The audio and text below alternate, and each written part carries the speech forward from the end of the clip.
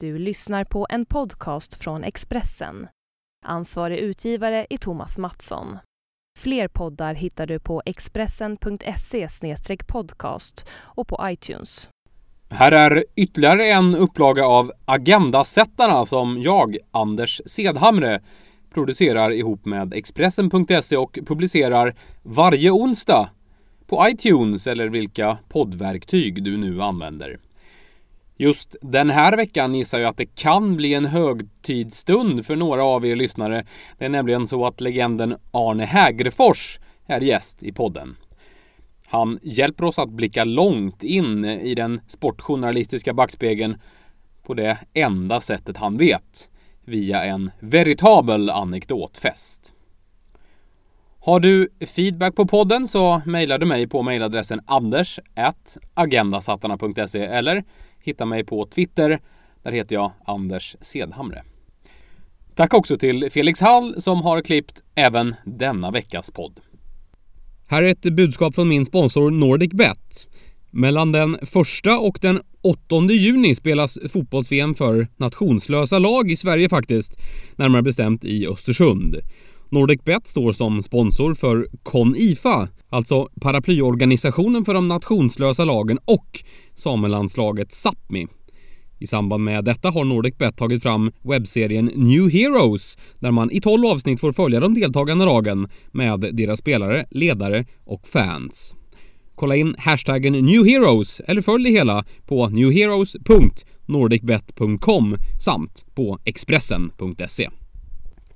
Nu lyssnar vi på Arne Hegerfors.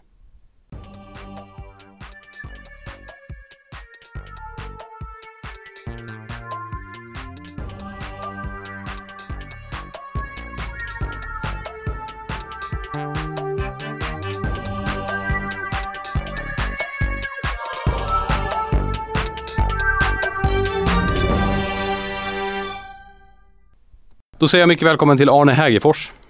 Tackar. Först och främst, Hegerfors hör man, ibland hör man Hegerfors. Visst är det Häger? Ja, Lennart Hyland sa Hegerfors för han följde stavningen, men jag fick tala om för honom då att namnet härstammar ifrån Östergötland. Från 2 socknar som ligger utanför Linköping som heter Hägersta och Rimforsa. Av det gjorde farfar namnet Hegerfors, men tyckte då att det var lite tjusigare med E istället för ungefär som Helsingborg och Helsingfors. Man säger ju inte det, utan man säger Helsingfors och Helsingborg. Fick vi det förklarat för oss en gång för alla, tack. Alla får förklara sin egen yrkesroll initialt i den här podden. Du är ju inte verksam på det sättet, men du är ju en legendar inom tv-sport och sportjournalistik och är också med i andra publikationer nu för tiden. Vad gör du? Vad gör du nu för tiden? Just det. Jag försöker ju hänga med så gott det går och jag är väldigt glad över att de här smällarna jag fick då, en hjärtinfarkt och en stroke. Stroken satte ju sig på syncentrum och ett tag var jag väldigt skraj för att jag inte skulle kunna följa sporten på tv.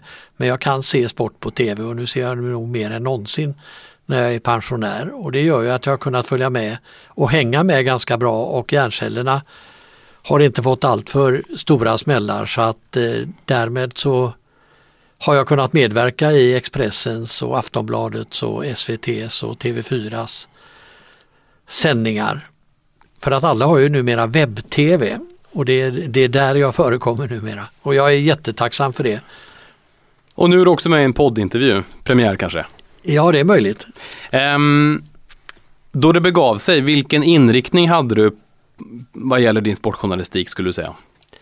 Ja, jag var ju enormt intresserad av sport från väldigt, väldigt tidig ålder. Så att jag skrev ju egna sportkröniker i en egen tidning. Och då använde jag alltså de böcker som egentligen det skulle ha stått glosor i.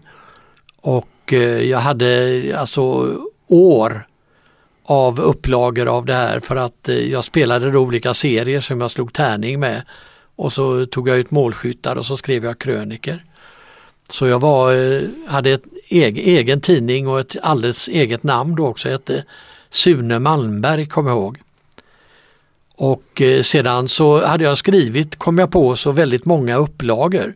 Så Sune Malmberg måste vara upp mot 100 år. Så att han fick då en son som heter Bengt Malmberg och som fortsatte skriva kröniker. Så att så började den där sportjournalistiken. Och det var egentligen min äldre bror, 4 år äldre bror, som låg bakom det där. För det var han som började med att skriva själv sådana där.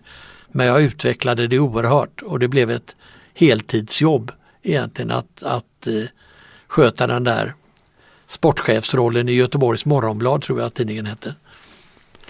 Och sen blev du kommentator, de flesta känner nog som kommentator i lagsporter helt enkelt. Ja, jag var ju själv lagsportare. Jag höll på med fotboll och handboll i första hand och nådde väl division 3 i handbollen och superettan i fotbollen, eller det som motsvarar superettan hette division 2 på den tiden.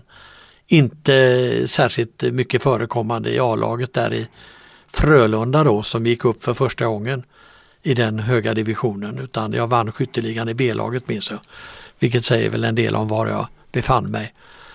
Och sedan så är det den där gamla skrönan om att jag skickades till Frankrike av min pappa ett par somrar och första sommaren när jag kom ner då till franska rivieran som det var, Roquebrune hette stället, så hamnade jag i en väldigt trevlig familj och det första jag frågade då, finns det någon fotbollsklubb här i närheten? Och det fanns det.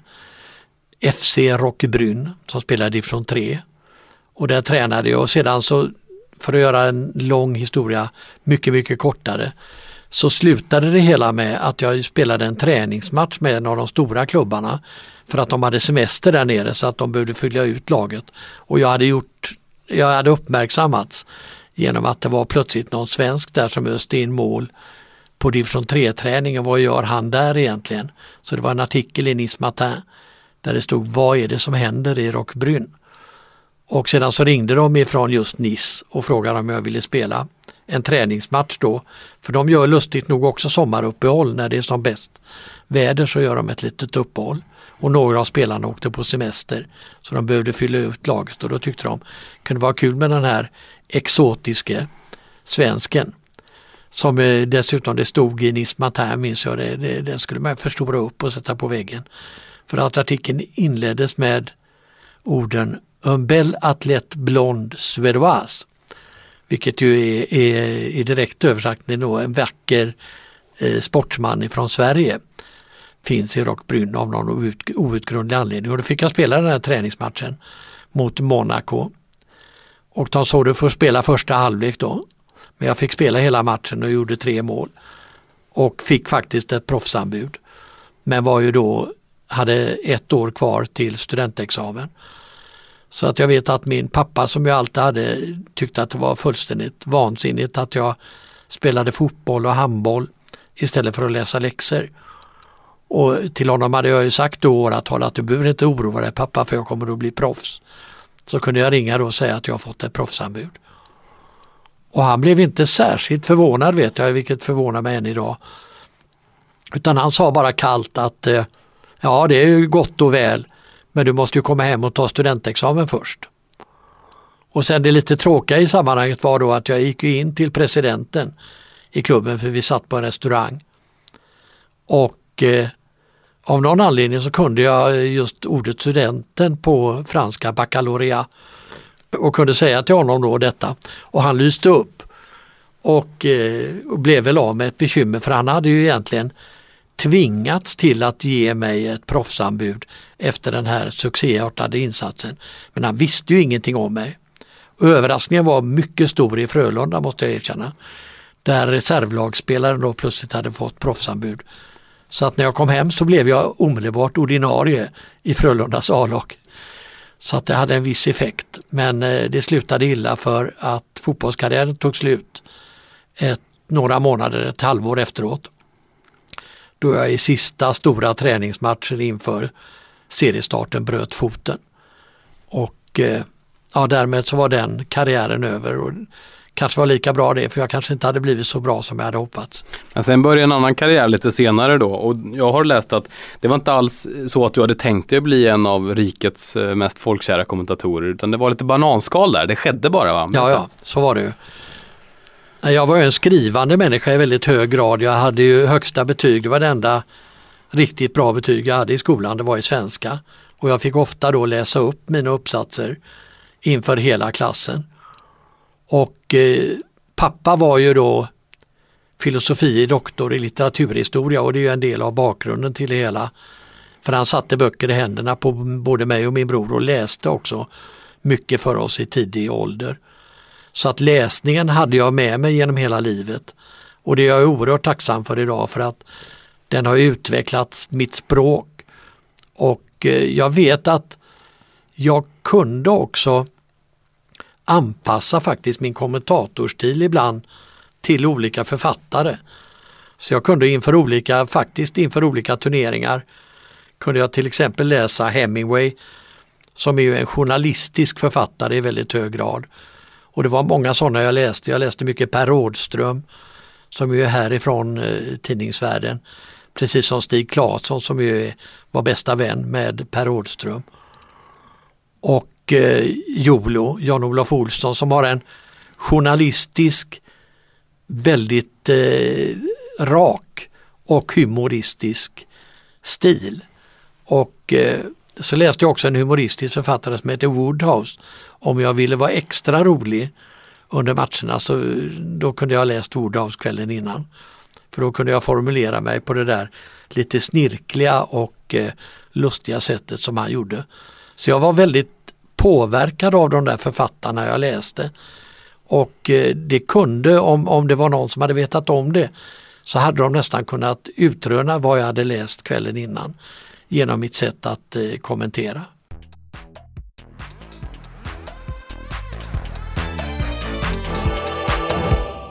Det här är en podcast från Expressen. Varför tror du att du blev så poppis som kommentator? Ja, jag tror att är man väldigt förtjust i det man gör så smittar det av sig. Och jag fick ju mitt drömjobb och jag har ju sagt det flera gånger att hade jag fått hitta på ett jobb i fantasin så hade det varit det jobb jag fick. Och det är ju det fullständigt enastående att man dels kan få det och dels tycker folk att det är okej att man har fått det. Så att det blev ju en oerhörd utdelning och en jättebingo. Och jag tror att folk uppfattar den där glädjen, naturliga entusiasmen att man inte gör sig till. Utan det här kommer från hjärtat och det gjorde det verkligen. Jag älskade hela tiden det jag gjorde och det var inte svårt att göra det. Det var en glädje varje gång jag gick in i en tv-studio. Det var en glädje varje gång jag gick till en match. Även om det ösregnade och blåste nordanvind så att säga och jag höll på att frysa ihjäl. Så älskade jag hela tiden det jag gjorde. Du var på SVT många år tills du gick till Kanal Plus i slutet av 90-talet. Kan du kort beskriva tiden på SVT? Och mycket som hände där. Det var ju med att han plockades för en helt ny sportredaktion. Ja, det var 3 stycken nya kommentatorer som anställdes samtidigt faktiskt. En MacEnger som hade hjälpt TV-sporten tidigare med lite stora sändningar och fått hoppa in när det varit OS och sånt där. Och så var det Bo Hansson då ifrån Radiosporten, en ny stjärna där uppe. En av Hylands kronprinsar som det alltid talades om. De var ju 3 stycken då. Åke Strömmer, Lars-Gunnar Björklund och Bo Hansson. Och sen var det jag. Vi anställdes samtidigt då 1969. Och för att utöka sportredaktionen helt enkelt som länge då hade bestått av Plex och Grive och Bedrup och Gernandt och vad det var för någonting. Leif Forsberg. Och det var ju en fantastisk skola att gå i till att börja med. Det fanns ju några stycken där som utan att veta om det var väldigt bra lärare. Det gällde ju bara att lyssna på dem. Plex vet jag var kolossalt förberedd och nästan lite författarmässig i sina introduktioner. Och det förstod man ju efter ett tag varför han skrev helt enkelt starten på sändningen, vilket jag då tog efter. För att det är nog alldeles riktigt det som filmregissörer och alla regissörer säger att om man startar väldigt, väldigt bra och genomtänkt så ger det mesta sig själv i fortsättningen. Och sen kommer jag också underfund med att väldigt många har svårt att avsluta. Att de säger i stort sett ja, därmed så var det slut. Det blev 1-1 mellan Chelsea och Tottenham. Tack för mig. Så jag skrev också ofta en avslutning som på något sätt då kunde vara 3 olika avslutningar beroende på slutresultat. Så att det är väldigt viktigt dramaturgiskt i alla sammanhang som bygger just på någon sorts dramaturgi att ha en bra avslutning och en bra inledning. Då är mycket vunnet, och det skulle jag, och har jag gett som tips till många av dem som har kommit efter mig, att förbered det, skriv det. Det är väldigt fånigt att göra bort sig det första man gör i en introduktion. För den kan man skriva och få en flygande start. Varför lämnade du SVT för Kanal Plus efter 30 år ungefär? Ja, det var inget svårt val faktiskt, för det borde kanske ha varit det, men Sveriges Television, jag var ju där under Sveriges Televisions guldålder då tv-sporten gjorde all den sport som gjordes i tv. För det fanns bara en kanal i Sverige till att börja med. Och sen blev det intressant när TV2 då kom in så småningom. Så hände det faktiskt ibland att jag var i bägge kanalerna. Att jag refererade en ishockeymatch i den ena kanalen och så i kryss eller något sånt där i den andra kanalen. Och det är jag fortfarande lite road av. Att det fanns bara 2 tv-kanaler i Sverige och det gick inte att undvika mig om man skulle titta på tv. Så litet var tv-landskapet. Sen växte ju tv-landskapet, och med det så det innebar att Sveriges Television plötsligt, efter att ha dominerat fullständigt på tv-sportmarknaden, stod i stort sett naken och hade inte en enda rättighet förutom tv-pucken eller något sånt där. Och det blev för lite tyckte jag, och när då Kanal Plus dök upp och de hade redan köpt Allsvenskan i fotboll och elitserien i hockey som var ju det största för mig. Och så sa de det att om du kommer så köper vi Premier League också. Och då var det ju inte mycket att snacka om. Så att jag kan nog säga att det var också bland det bästa som kunde ha hänt. Att jag fick byta kanal när SVT plötsligt inte gav några möjligheter till direktkommenterande längre i någon högre utsträckning, tv-pucken och någonting annat. Och så fick jag kommentera det jag ville kommentera. För att på slutet när jag jobbade på Sveriges Television och gjorde Sportnytt så högg jag ut delar av Kanal Plus sändningar och talade om i efterhand hur det hade gått och led av att jag inte hade varit där. Jag inbillar mig att det var en helt annan ekonomisk bild på Kanal Plus också än SVT. Ja, det var det ju. Det finns ju, jag vet ju inte hur sann den historien är, men jag har för mig att Hyland slutade med en avgångslön på en 45 000 kronor i månaden eller något sånt där, och det är fullständigt skandalartat. Sedan uppstod ju en konkurrens som innebar att Sveriges Television på något sätt måste anpassa lönebilden lite grann för att få kvar en del av de bästa. Och jag hade en rätt hyfsad lön måste jag säga på slutet, och de var väldigt välvilligt inställda. Jag vet att jag gick till chefen Ingvar Bengtsson då, som var chef för nyheter och sport. Och så berättade jag öppenhjärtigt då att Kanal Plus har hört av sig och de har givit ett ganska bra bud. Och då så sa han, ja vad vill du ha? Ja, tänkte jag, 50 000 i månaden, och det var ingen som hade. I stort sett mer än cheferna då själva och möjligen då den som var nyhetsankare i Aktuellt och Rapport. Och det tog 24 timmar och så hade jag fått 50 000. Så de var väldigt, väldigt generösa och välvilligt inställda, men det gick inte att matcha till slut Kanal Plus bud. Det gick ju så långt så jag fick ju anlita en advokat då, Björn Rosengren, som jag kände sedan idrottstiden. Han var då ordförande i Svenska boxningsförbundet fortfarande, och jag hade träffat honom vid några tillfällen. Och utan advokat hade det inte gått så att säga att driva igenom hela den där förhandlingen, men det var på den tiden, och det vet jag, det dök ju upp i tidningarna sen också när man gick igenom vilka tjänade mest pengar av alla journalister i Sverige överhuvudtaget, och det var det Aschberg och jag. Så att det var ju väldigt, väldigt stora pengar. Det gick inte att säga nej helt enkelt.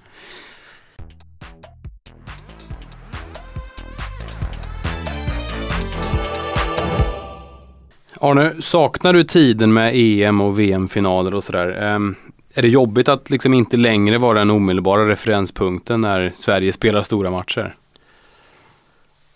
Ja, jag ska ju inte säga något annat än att det var fruktansvärt kul när det inträffade, men jag kan inte säga att det fanns någon sån där, det enda som hände vid ett tillfälle, eller när det hände, som verkligen drabbade och som jag tyckte var jobbigt, det var när TV3 köpte ishockey-VM. Och det slog ju ner som en bomb i TV-Sverige. För det fanns ju inte på kartan, och det var ju därför som SVT inte hade tagit den här faran på allvar. 1989 var detta? Ja, det var tufft alltså. För att ishockey-VM ingick i agendan verkligen. Den skulle kommenteras av Ankan och mig, eller Virus och mig, eller Bork och mig, vilka det nu var. Och det tyckte nog svenska folket också egentligen, men det var inget att göra. Plötsligt var vi utan det där, och det var tufft. Men annars kan jag nog säga att jag är väldigt lätt anpassat mig efter verkligheten. Och saknaden är inte särskilt stor, utan jag tycker nu att det är kul att höra de nya kommentatorerna och se på tv. Ja, vad kul att du säger det. Vilka tycker du har axlat din mantel lite då av de nya kommentatorerna? Ja, det är jättesvårt att säga. De är ju så många idag så att det haglar ju av matcher och därmed också kommentatorer på en massa olika kanaler. Men det är klart att den som de allra flesta tycker är den bäste och som lite smickrande då och då sägs vara min arvtagare. Och det var han ju på sätt och vis, eftersom han tog över direkt efter mig och tog de roller jag hade på Kanal Plus. Eller det som numera heter C More, det är ju Lasse Granqvist. Och där är jag lite glad och stolt över att han faktiskt har använt mig som bollplank i många år, och att jag tycker också att han har lyssnat till de tips jag har kunnat ge. Och han är ju briljant, och han har just den där glädjen som jag då också gärna vill att folk ska komma ihåg mig för.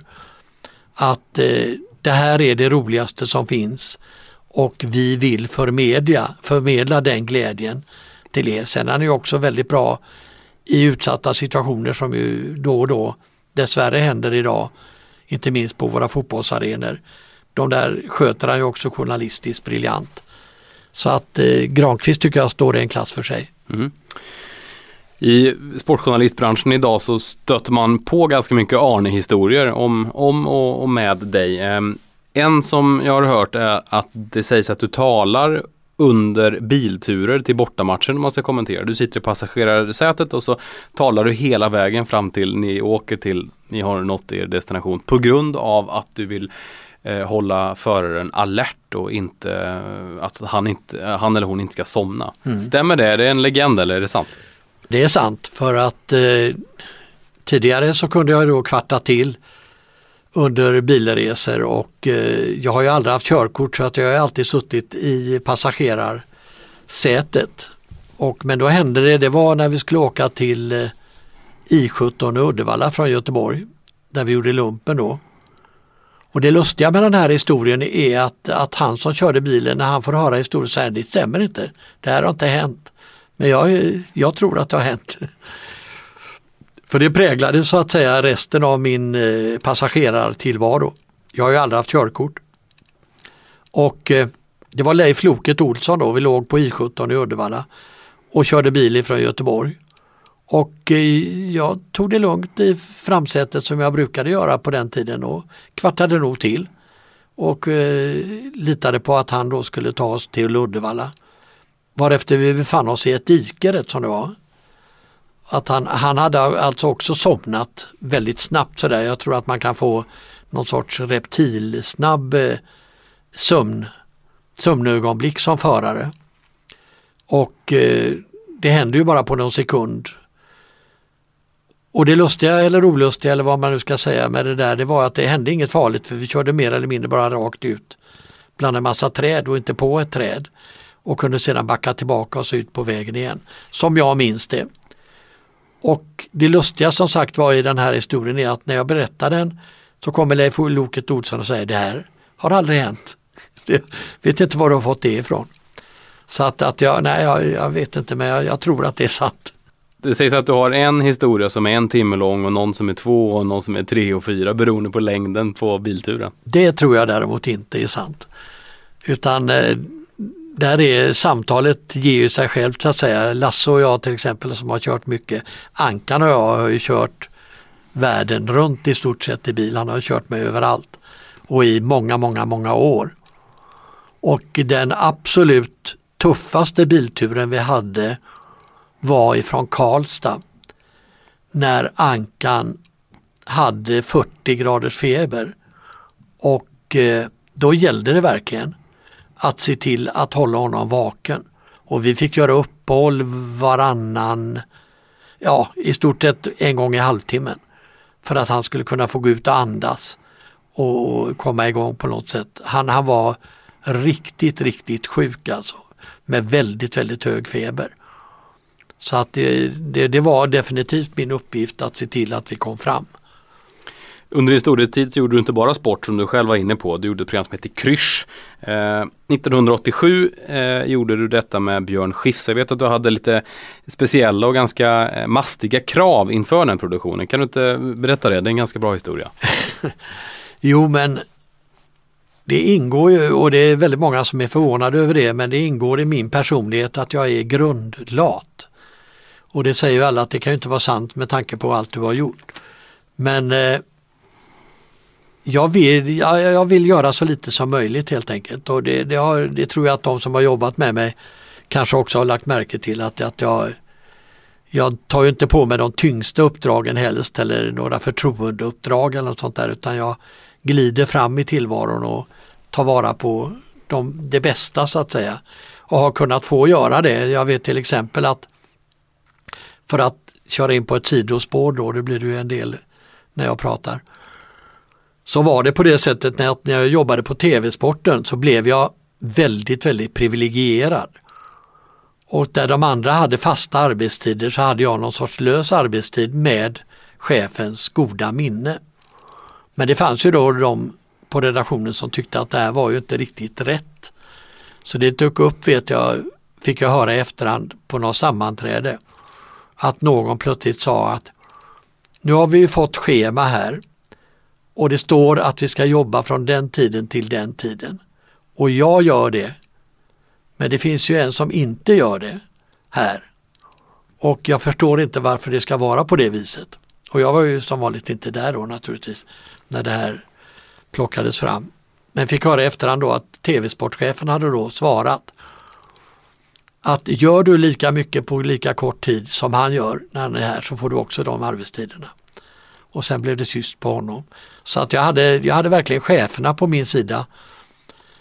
Det här var Lennart Sveder då som kom från Expressen. Bosse Gentzel blev ju sedan chef. Och det var ju inte alldeles fel ur min synpunkt för det var en ungdomsvän ifrån Göteborg. Så vi kände varandra väldigt väl.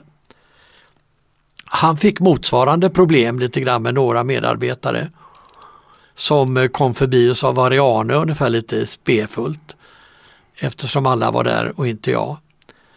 Och sen tyckte de väl att det var lite orättvist. Samtidigt så fick jag ju då de bästa uppgifterna så att säga, programledare för de stora programmen och huvudkommentator och programledare och allt möjligt sånt där.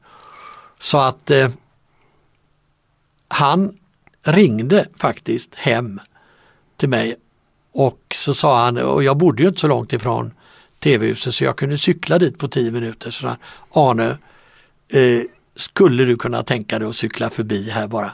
Du behöver bara gå förbi så att de ser att du är här.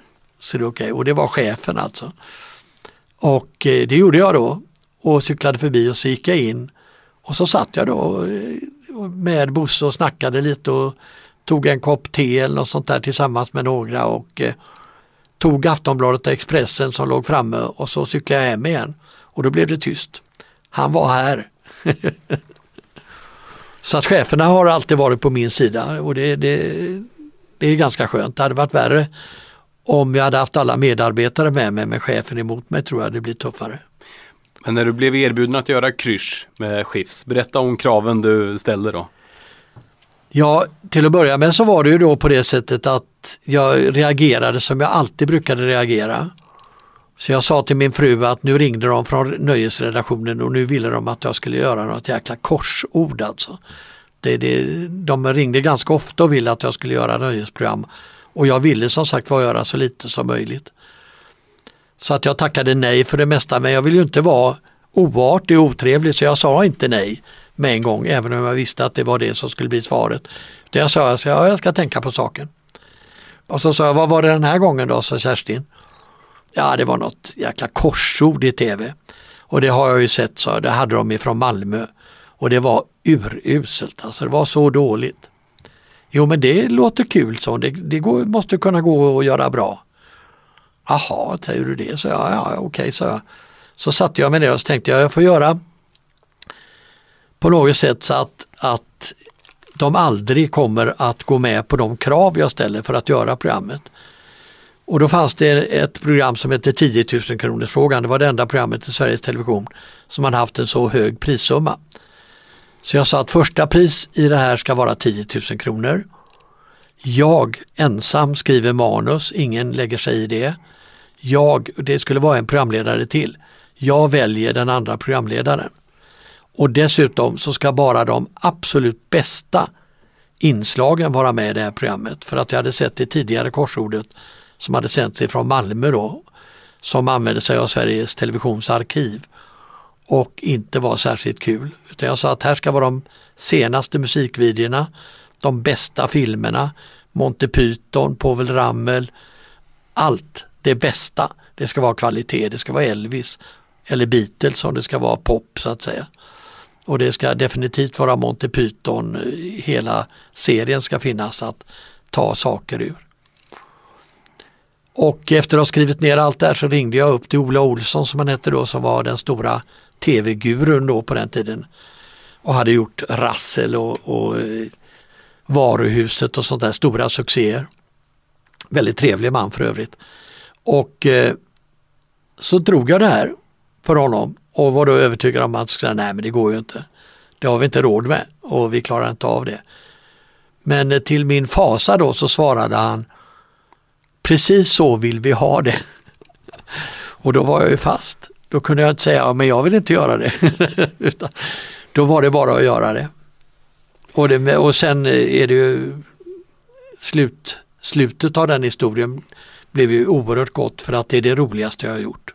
Definitivt på tv. Och jag vet att de jag jobbade med det programmet med också uppfattar det som bland det roligaste de någonsin har varit inne i. Sven Melander och Björn Skifs framförallt då. Jag hade Totte Wallin också några omgångar. Och sen hade jag någon omgång där jag hade olika programledare med mig i varje program som Kent Andersson och Carl Gustaf Lindstedt och lite andra legender.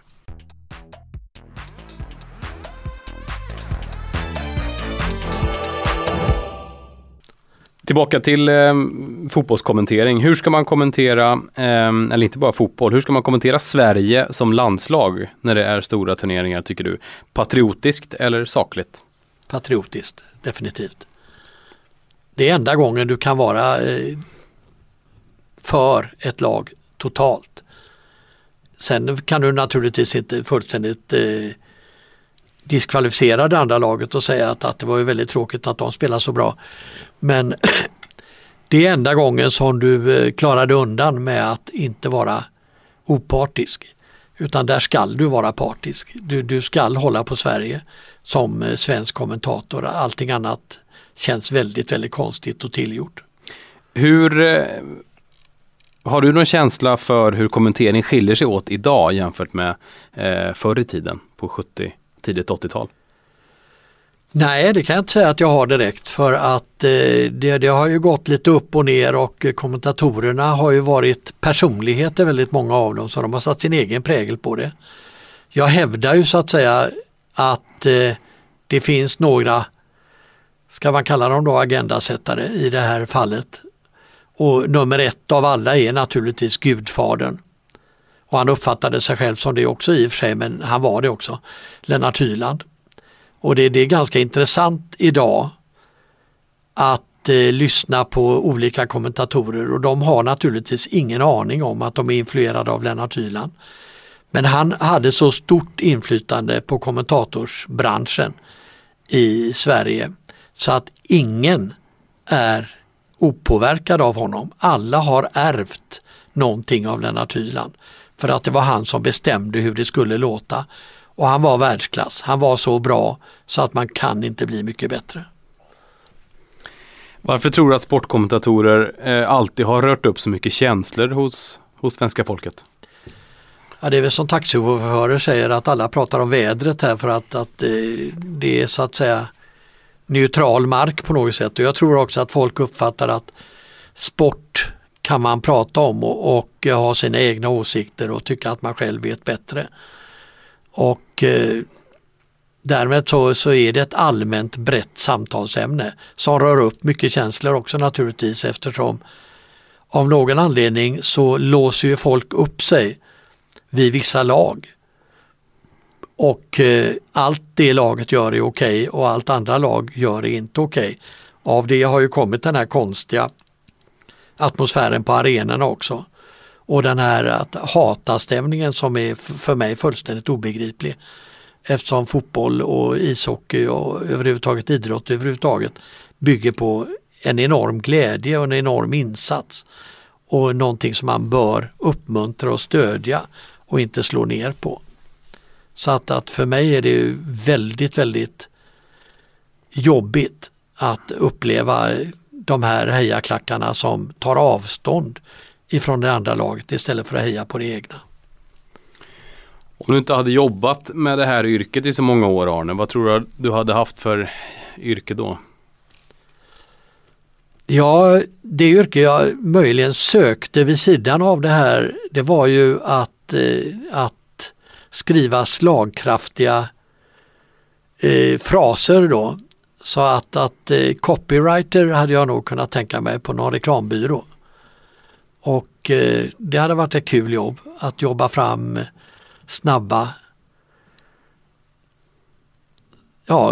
slagkraftiga reklambudskap då, som det skulle bli i de flesta fall, men också de sysslar med annat också som ren information. Jag har älskat att leka med ord under hela min karriär så att säga, så att det hade varit kul att jobba med det också professionellt på ett annat sätt. Vem är den bästa experten du har jobbat med? Ganska många vet jag, men om du försöker resonera lite. Ja, det är jättesvårt. Det var ju på det viset när jag kom in i branschen, och det är ju några 100 år sedan. Men det var inte så jättevanligt att de som kommenterade ville ha en expert vid sin sida. Utan de tyckte nog att de klarade det bra själva. Och det var trenden helt enkelt. Och jag tror jag satte en ny trend, för jag ville ha någon vid min sida som kunde tillföra någonting extra, men som också kunde ge lite glans åt det hela genom att vara en elitspelare från förr, som en Ove Kindvall, en Rolle Stoltz, en Virus Lindberg eller någon gammal förbundskapten eller något sånt där. Att det tror jag att lyssnarna tyckte var spännande, att det var någon där bredvid. Och sen tror jag också att det ur lyssnar-tittarsynpunkt är kul med 2 röster, och att det dessutom kunde då emellanåt kanske bli någon sorts resonemang mellan oss två, att man kunde utbyta tankar, gav också en extra dimension. Så jag älskade faktiskt att ha bisittare och jag satte igång det i alla sporter jag sysslade med. Och det var ju de flesta då, så att jag är lite glad över att många av dem fortfarande lever kvar. Virus Lindberg har ju kommenterat, Ankan kommenterar, Leif Bork fortsätter att kommentera.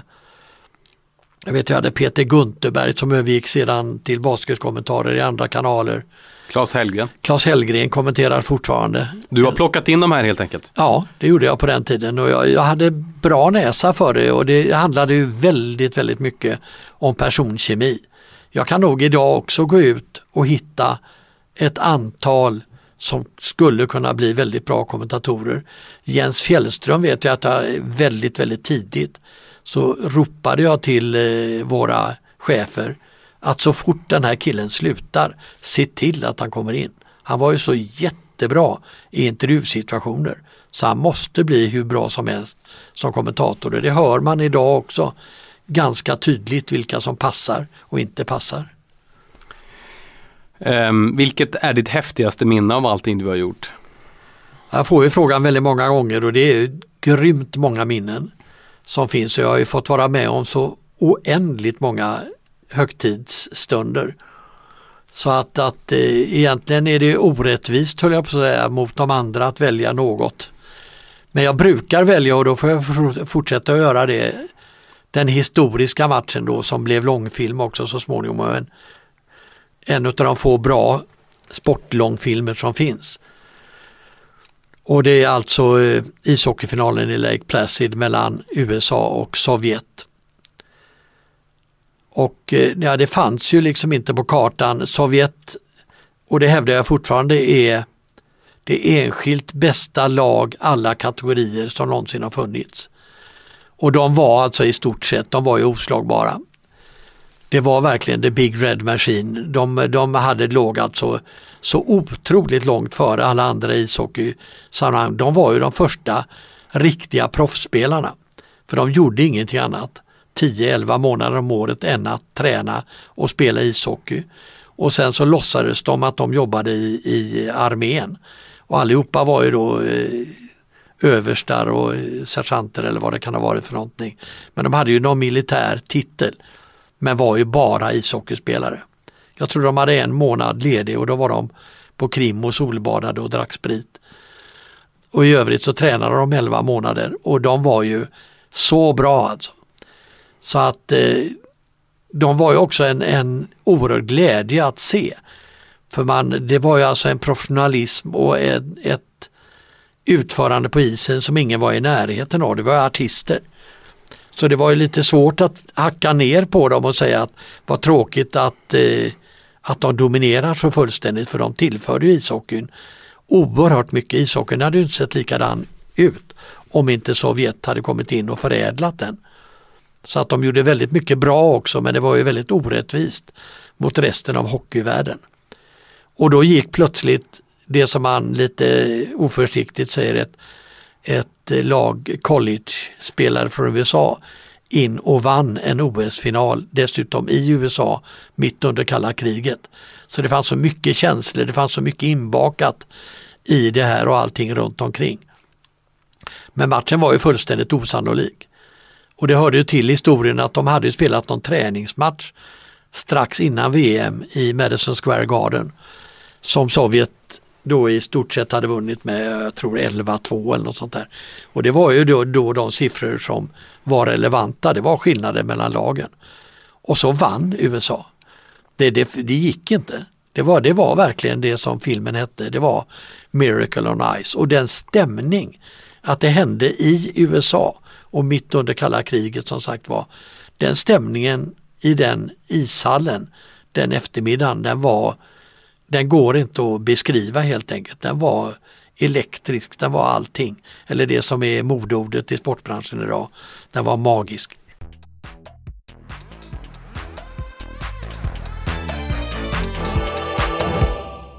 Hur har din familj tagit att du har varit borta långa stunder på mästerskap, jobbat kvällar och helger och sådär? Ja, den första familjen försvann ju av den anledningen. Vill jag nog säga att det går ju inte att komma ifrån att jag valde idrotten före familjen. Jag hade väldigt svårt att säga nej när någon kom och sa, vill du göra VM-finalen i det och det och det och det? Det ville jag ju. Och det ville jag mer än någonting annat. Så det gick definitivt ut över min första familj och jag borde inte ha gift mig helt enkelt. För jag var redan gift med tv-sporten. Sen gick det ju bättre, eller har gått bättre i det andra äktenskapet och dels beroende av den erfarenhet jag hade från det första, dels också beroende på att jag kunde berätta för den jag gifte mig, vad hon gav sig in på, och hon tog sig tid också. Det tog ganska lång tid innan vi gifte oss, så vi levde ihop och hon fick uppleva hur det var. Och det var inte lätt, för att jag försvann ju på VM i fotboll och på OS och på VM i hockey och VM i cykel. Och jag försvann ju ganska länge då, Canada Cup och sådana turneringar. Så att jag var ju borta i 2 veckor. Och det var ju lite tufft då, för vi hade små barn som skulle lämnas och hämtas på dagis. Och jag vet att hon startade någonting som var hennes dröm då, att bli sjukgymnast. Så hon startade 2 gånger om utbildning på Karolinska institutet och fick avbryta vid bägge tillfällena. För det gick inte att sy ihop, i och med att jag inte kunde ställa upp helt enkelt. Utan jag försvann. Och då gick det inte att samtidigt sköta ett hem och gå en utbildning. Så hon blev aldrig sjukgymnast, och det är jag ju lite ledsen för. Hur ser du resten av ditt arbetsliv gestalta sig nu? Du var ju med på SVT under EM och fick en liten nytändning där. Kan du inte berätta det först? Ja, det var ju enormt överraskande när de ringde till att börja med. För att jag hade då... Ja, jag hade väl haft stroken då, tror jag. Först hjärtinfarkten och sedan stroken, och var ju, trodde jag, utslagen och uträknad i de sammanhangen. Men då ringer redaktören från SVT och så säger han att skulle du kunna tänka dig vara gäst i ett av programmen? Och då berättade jag ju att den här stroken slog sig på syncentrum, så jag ser ju inte så bra. Men jag tror jag kan se på tv, har jag uppfattat, och jag kan uppfatta fotbollsmatcher. Hur det går, så att det ska nog kunna gå. Ja, men det ordnar sig, och du har ju varit med förr och det skulle vara kul om du kunde komma in. Och så kom jag in och så var det jättekul, och jag märkte ju också att det gick bra. Så då kom redaktören in och sa att det gick ju bra. Vad tyckte du? Jo, det var jättekul, sa jag. Och ja, kan du komma fler gånger? Och sen var jag där varenda kväll. Och det som var... Ja, det var alltså den bästa rehabiliteringen. Efteråt, jag gick ju på sjukgymnastik på Karolinska institutet. Men det var ingenting jämfört med den rehabilitering som Sveriges Television gav mig. Och jag vet att det uppfattades väldigt snabbt av familjen. Och de har berättat i efterhand att det hände något helt fantastiskt. Du blev en ny människa. Du levde upp och plötsligt blev du den gamla Arne igen. Efter att ha varit rätt deprimerad och utslagen och trott att nu var det slut, så att säga. Nu kan jag inte göra mer. Så att Sveriges Television gjorde en fenomenal insats där ur ren rehabiliteringssynpunkt, utan att egentligen veta om det. Även läkarna accentuerade detta? Ja, det gjorde de. Och de uppfattade omedelbart förbättringar. Och så vad är det här? Vad är det som har hänt? Och då berättade jag ju, och någon av dem hade ju sett också på tv. Så att det rekommenderas. Vem tycker du att jag borde intervjua framöver i den här serien? Ja, du har väl intervjuat de flesta, kan jag tänka mig. Så Lasse Granqvist är väl avbetad. Och hans medarbetare också, kan jag tänka mig. De har ju bolag ihop. Tommy Åström, som ju också har gått in och blivit en väldigt skicklig. Jag tycker att rekryteringen där på det som numera heter C More har varit väldigt bra. Inte minst på programledarsidan. Och jag vet inte vad mera man skulle kunna tänka sig, eller vad flera man skulle... Claes Hellgren, har han varit där? Han är ju en fenomenal kommentator som just bygger på det som jag älskar hos både sportkommentatorer och kommentatorer. Han vet inget roligare än att prata om handboll. Man hör hur han riktigt lever upp när han får tala om spärrar och olika saker som händer i handbollssammanhang. Så att alla som älskar det de gör borde få vara med i det här programmet när det gäller idrott då. Sista frågan syftar tillbaka på namnet Agendasättarna. Hur känner du att du har stakat ut vår bransch under din yrkesbana? Hur har du varit en agendasättare? Ja, genom att vara mig själv då tror jag helt enkelt. Jag var ju oerhört påverkad som sagt av Lennart Hyland och Lars-Gunnar Björklund i första hand. Jag sätter ju Lennart Hyland som den främste radiokommentator vi någonsin har haft och någonsin kommer att få. Han är oslagbar, han var världsklass. Lars-Gunnar Björklund sätter jag som den absolut bästa sport-tv-kommentator vi någonsin har haft. Han hade allt. Så det var en riktig tragedi när han försvann till näringslivet och till det som då hette Tipstjänst och så småningom blev Svenska Spel. Han borde inte ha fått lämna Sveriges Radio och Sveriges Television. Han var för bra för det. Och det lustiga i det sammanhanget, och det har aldrig hänt tidigare, tror jag kommer nog aldrig hända igen. Det var alltså att när medarbetarna på Sveriges Television och Sveriges Radio fick reda på att Lars-Gunnar Björklund var på väg från företaget, så sattes det ihop en namnlista som nästan alla medarbetare skrev på. Även om de var konkurrenter och insåg att om Lars-Gunnar försvinner så kommer jag ju att få jättemånga tillfällen att få göra saker som jag annars inte skulle få göra.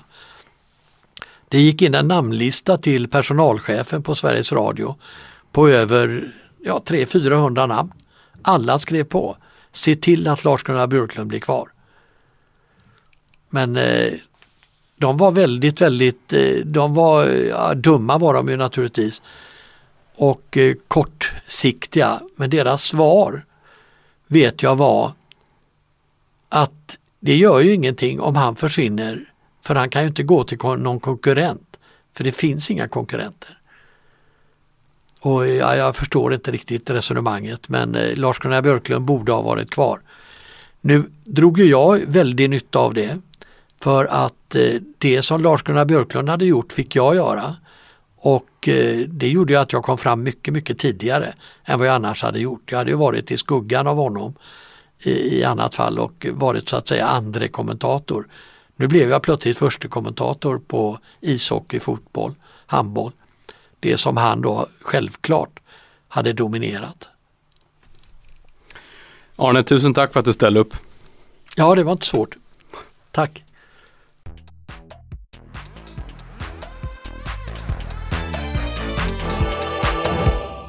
Agendasättarna görs i samarbete med NordicBet. Gå in på nordicbet.com för de bästa oddsen och de häftigaste spelen. Och glöm inte att du måste vara minst 18 år för att spela. Du har lyssnat på en podcast från Expressen. Ansvarig utgivare är Thomas Mattsson. Fler poddar hittar du på expressen.se/podcast och på iTunes.